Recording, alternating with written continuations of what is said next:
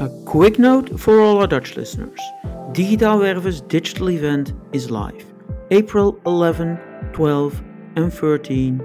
4 talks a day directly in your email box with international keynotes like Hung Lee, Jerry Crispin and Bill Borman and case studies from EY, the City of Utrecht, Damen Shipyards and many more. Check it out at www.digitaal-werven.nl.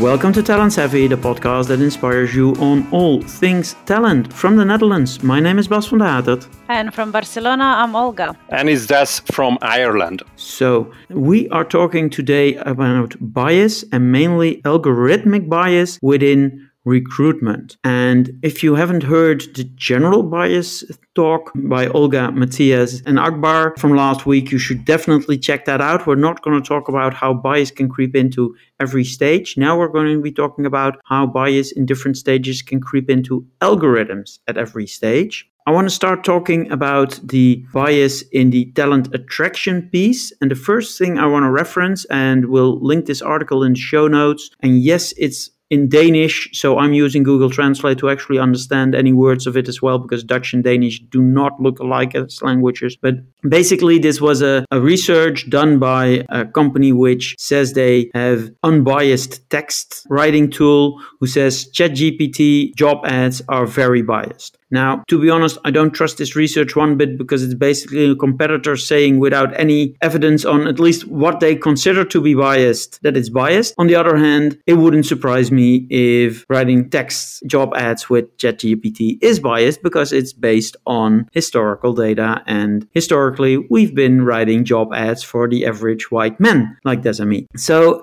what are your thoughts on this? How can bias creep into the algorithms more in the attraction in the job ad piece? Should we be using AI to write them, or should we be staying away from that? Olga, any thoughts on that? Yeah, I saw a similar report by Textio. Textio is the company that actually does job ads, like it helps you debias them. And it was a similar report. And now that you were talking, I'm thinking maybe that Dutch article is based on their research. And they kind of breaking it down as well, why ChatGPT is biased and what areas and stuff. I can also send the link for listeners to have a look. But I think we could all start with saying that bias is everywhere, and we all are consciously or unconsciously biased. And that would include the algorithms, I think, in my personal opinion, because algorithms are made and are based on some information that is out there, that is been put by people or systems that are biased as well in certain ways. I think my approach with using AI for attraction and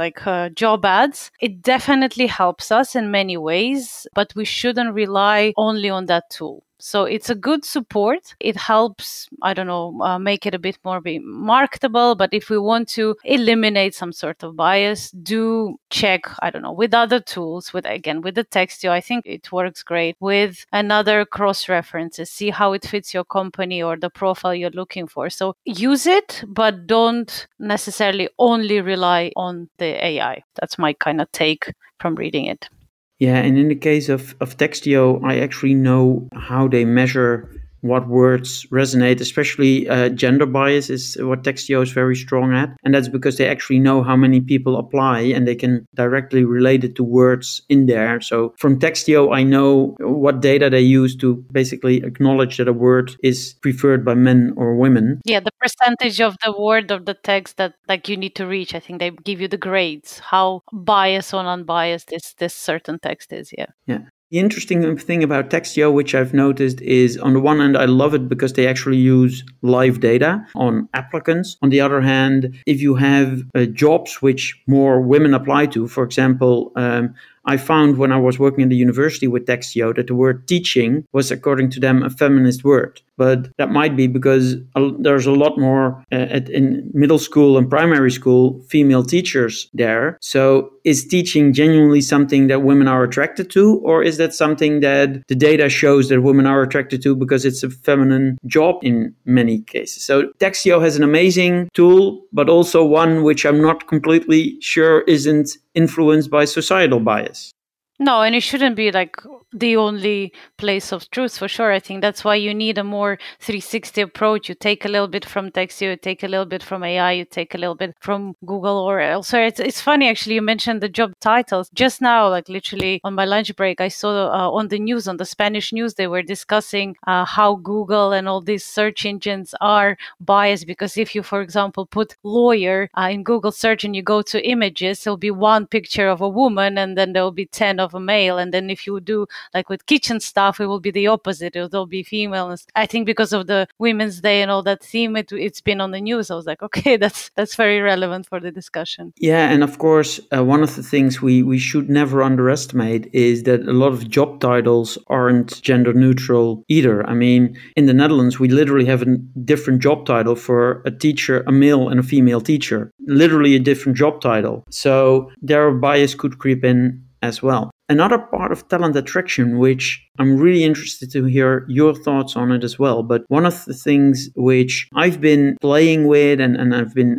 researching a lot is actually the advertising of the jobs. By definition, for example, Facebook algorithms are biased because Facebook will optimize for clicks. So programmatic advertising will always go towards where you get the most bang for your buck. However, your ad influences who will click most on it. We know that a picture of a woman with a job ad will attract more female candidates, and a picture of a man will attract more male candidates. And actually, a picture of both men and women will also attract more male candidates on average. We know that people of color will apply more to photos of people of color. My thesis is actually that if you run a single campaign, because Facebook optimizes by campaign, not by job ad. So even if you have 10 different job ads with men, women, and of different ethnicities, it will still take the best performing job ad. However, if you have 10 different campaigns with all the different personas in there, it will optimize to that persona, which means you will actually reach women in tech, you will actually reach, and it will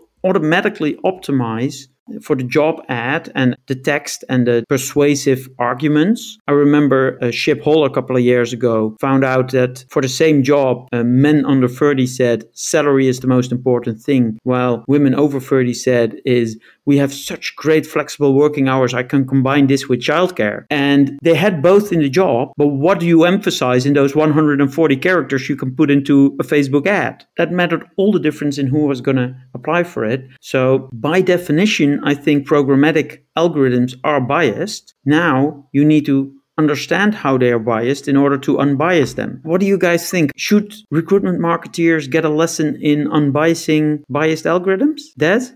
Yes, I'm not a recruitment marketer, but I'm coming from growth hacking into talent sourcing. So in a way, that's really interesting to me. So the main thing that I see about it is that biases, not just in recruitment, but anywhere, can be hindering your performance, even just decision making. Typically in recruitment and with the algorithms, it's again like the best is first is if you know that you have biases, and then also you have to be able to figure out of like, okay, how this tool was put together. What are the typical outcomes they want from that tool? What are the incentives, like you, Bas, mentioned for Facebook, for example, where Facebook is obviously incentivized by, getting the more, even though it's not a fixed price like a LinkedIn ads, but still they obviously want to have the best results for the more money, while not having their users, go away from the platform who will see these ads. So you have to understand the whole picture. I think you have to go a bit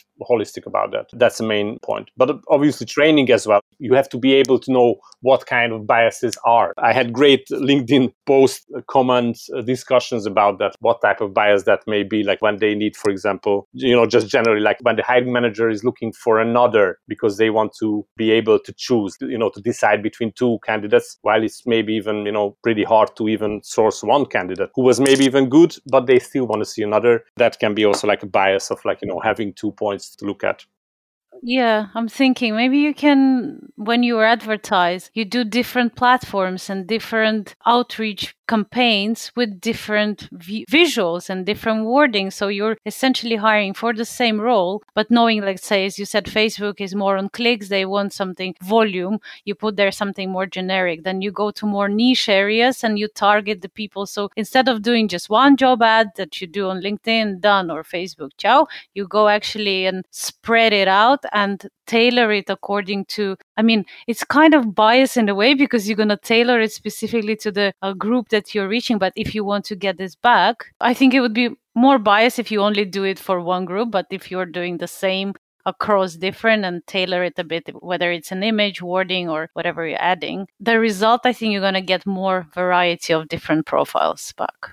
Yeah, that is the way to combat it. And the funny thing is, in order to combat bias in programmatic advertising, you need to be biased in who you're targeting with your ads. The one difference, and I need to emphasize this to everybody, you can't put different ads in the same campaign because it will only pick out the one ad which gets the most attention, which is usually the white male in his 30s, because that's basically the biggest chunk of people in the labor force in most of the West. So last point on the talent attraction piece of algorithmic biases. Des, have you come across, because you're mainly in sourcing, any problematic biases in sourcing tools or risks of that? Yeah, generally speaking, the typical scenario for a talent sourcer is so hard, especially in Europe. That's when it's so hard to source, fill this role. So we need somebody to actively go after them. So it's maybe not something that you would first come. But I think the algorithmic part is all the databases practically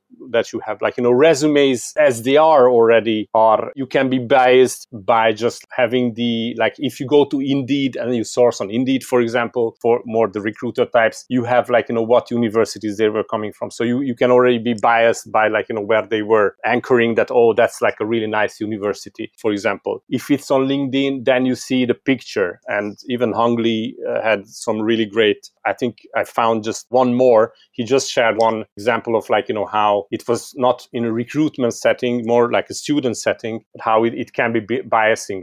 When you see somebody, they may resemble to somebody who and then you're already biased. So I think even LinkedIn, especially the database tools like Sales Navigator, but more like LinkedIn Recruiter or Recruiter Lite, all the filters that you can use, how much experience they have, for example, one of the filters that you can use. And obviously, if you can mitigate that in a nice kickoff meeting with the hiring manager, then you're already better off of trying to push them away from the old way of 5+ years and then the best universities, and that's the main way. So I would say I couldn't name one of these big database tools. The outreach part, it's practically again comes back to how you are putting together, whether it's just a template that you haven't checked, but then it's no longer algorithmic because it's you doing the work, it's a human input thing. The big databases that you use, or the filters, or if there's a vendor who puts it together, just the same.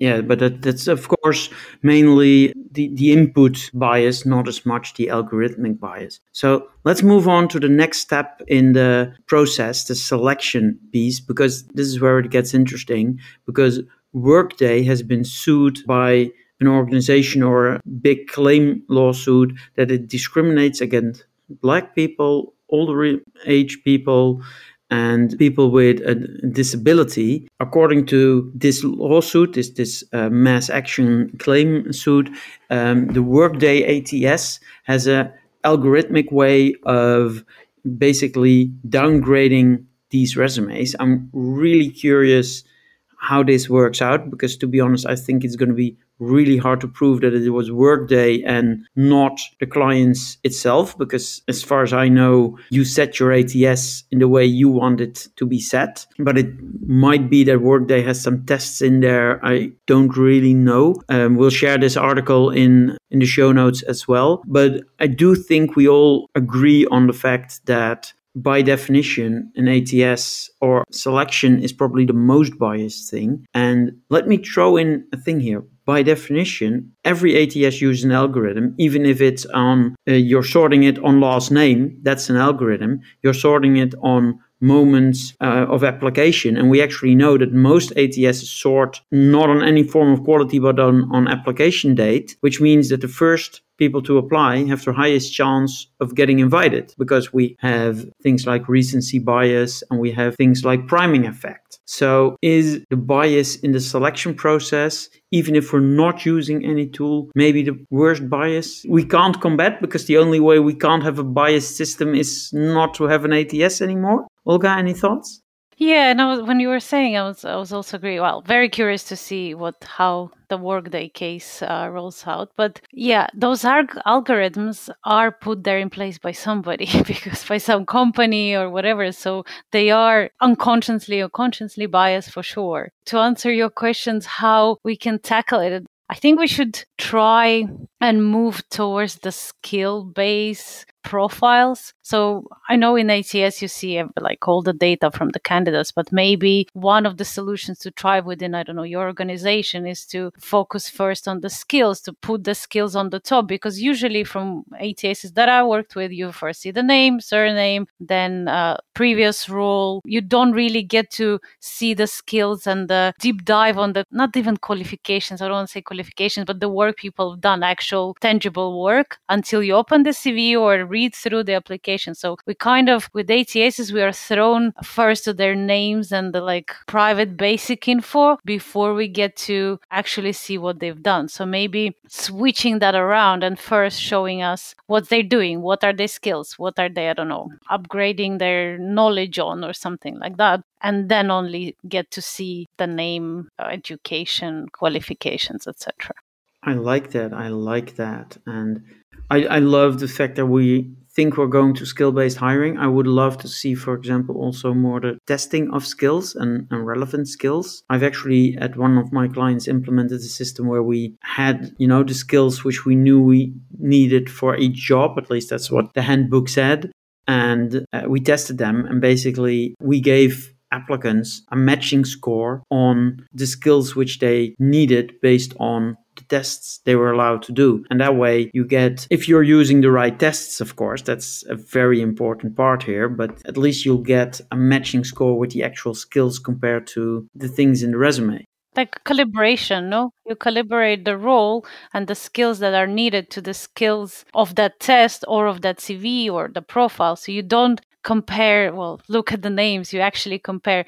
Eightfold has that. We were using Eightfold at the moment, so you have that calibration button where it literally breaks down your job description into skills, and then you can see some matched profiles and you see the skill. Like, first thing you do is you compare skills to skills. You don't compare where the person's coming from. Yeah, that's so much better. And I mean, Eightfold has that, and a lot of assessment providers deliver those things as well, where you basically just say, these are the skills we need, and here's the matching, or this is the part. Of course, I gotta say that there is a big risk in using assessments and tests as well, because some of them are inherently biased. I recently learned, for example, that people who did not grow up in the Latin alphabet, basically what most of the world uses, but not the Chinese or the Khmer or the Russians actually, are scoring lower on some tests. That's where you do pattern recognition, for example, if we're using numbers and letters. 100%. I had that as one of the points to bring up as well. If it's a wording or text, it's not. I have it from experience in Pepsi, actually. Some of the assessments that we've done, that East would score much lower than the West, because also the culture, the working culture is completely different. So if it's, as you said, numerical and all the psychometric tests, then it's fine. Then, I mean, it's images, it's more across line. But if it's something to do like a business case or simulation or wording or writing an essay, it's very different. And it's not adapted across yet. What I've actually found is very interesting, that a lot of tests rely heavily on linguistics. And even if somebody is proficient, for example, in Dutch, that doesn't mean that a person whose second language is Dutch isn't proficient in Dutch. It's just, it is below what I as a native Dutch speaker speak, which means that their interpretation of words might actually be different. I mean, even between the Dutch and the Flemish, we have the same words which have a different meaning, which can lead to really hilarious situations, but that's a completely different podcast. And that's why using very heavily on the linguistic test might actually be biased, even though the test itself isn't biased, but the data input is. I actually know one company which was doing security officers who at some point saw almost nobody for, first generation migrants coming to their test because they scored a lot lower, which didn't mean that they didn't have those skills. It just meant that they didn't understand the questions. So you do need to use the right tests. Des, any thoughts on this before we move to the last piece of the... Yes, with the Workday part, it just came up to me that if Workday, I haven't checked obviously, but one thing is pretty popular still in Europe, at least I've seen it in my network. People doing ATS implementations as a consulting gig. And sometimes it's the ATS provider, the vendor, who even offers this. So if they did that at Workday with those big companies as a white glove service, like or migrating them from a competing vendor's platform, then that may be a kind of an edge for Workday to be a bit more culpable. Yeah, no, true. I'm really curious to see how this will pan out for Workday. I've got a last, and we're almost running up to the half hour here already, but the last piece I want to talk about is the interviews, because in part, Olga, you today tagged us all in a LinkedIn post by Hung Lee from Recruiting Brain Food, which we will also share in the show notes. This was on International Women's Day, how men and women are treated different in the interviews. And this is also a part algorithmic, maybe. Could you share what the main issues were? Yeah, sure. I won't go too detailed, but basically Hung has highlighted 4 key issues that first one is candidate speaking time ratios, that usually we spend less time with a female interviewer. Then the second one was about, and I'm going to have a look, that average interview length. Employees spend on average 30% less time when interviewing female candidates. So, and that's that surprised me because in my experience, actually, I took much longer interviews I had personally with female. Maybe it's female with female. The third point was on interview on time start. So more disappointing that was Hung was pointing out, that the interviews don't start on time when it's a female candidate versus a male. And the fourth one is affinity bias rampant, that basically when it's male, interviewing male, they speak about sports and they spend some time like building that unconscious bias and potentially favoriting the candidate because they have common, they support the same team, and this kind of conversations that don't happen when you're interviewing a female. So these are key 4 points that Hung has brought up from the research, which I found very interesting. But I saw actually more comments saying that would be very cool to see the data and where it's like what was measured, how the research came about. So this is all interesting points, but I would personally like to dig in a bit more and understand how it was all measured. Yeah, completely agreed. And what I found most surprising was indeed that the only time when interviews started later when it was a woman candidate was with a male interviewer. The females were equally on time. A female on female interviewee was a lot better than male to female interviewee. Of course, this doesn't immediately have to do with algorithms, except for the fact that actually here we can use algorithms to show people the data. And I remember BrightHire did this before, and I think it was Interview.io or some other company who actually saw that the speaking time for women tech engineers was much lower than for male tech engineers. And if we can actually do that and report that, then we can actually show hiring managers the data on how biased they are. So here algorithms might actually be able to help us fix human biases. Of course, we've also seen a lot of really biased AI hiring tools. I remember a German tool called Retorio, which if you were sitting in front of the bookcase would add like 4 intelligence points or something to the same interview, which was ridiculous. I think there's very easy fix to that. Don't show the names at least before. Just say candidate ABC to your hiring manager. So at least we will eliminate the on time piece because they won't know if it's a male or female. Potentially maybe the small talk. Again, maybe we can use some voice coding platform that it's not your real voice. Then you will never know if it's a male or a female. So I think that in future there will be platforms like that where you can decode your voice. On the other hand, what you're now saying is actually an asynchronous interview without an actual person sitting there is less biased. But then we now also see that candidates really hate not having a person sitting across from them in the interview. So here we are battling the unbiased versus the candidate experience. Yeah. Yeah. All right. So with that, we will end this show. We hope we inspired you on thinking about bias in algorithms and how you can potentially get that out of the algorithms, or how you can at least look at it if it's in there. And we'll be back next week.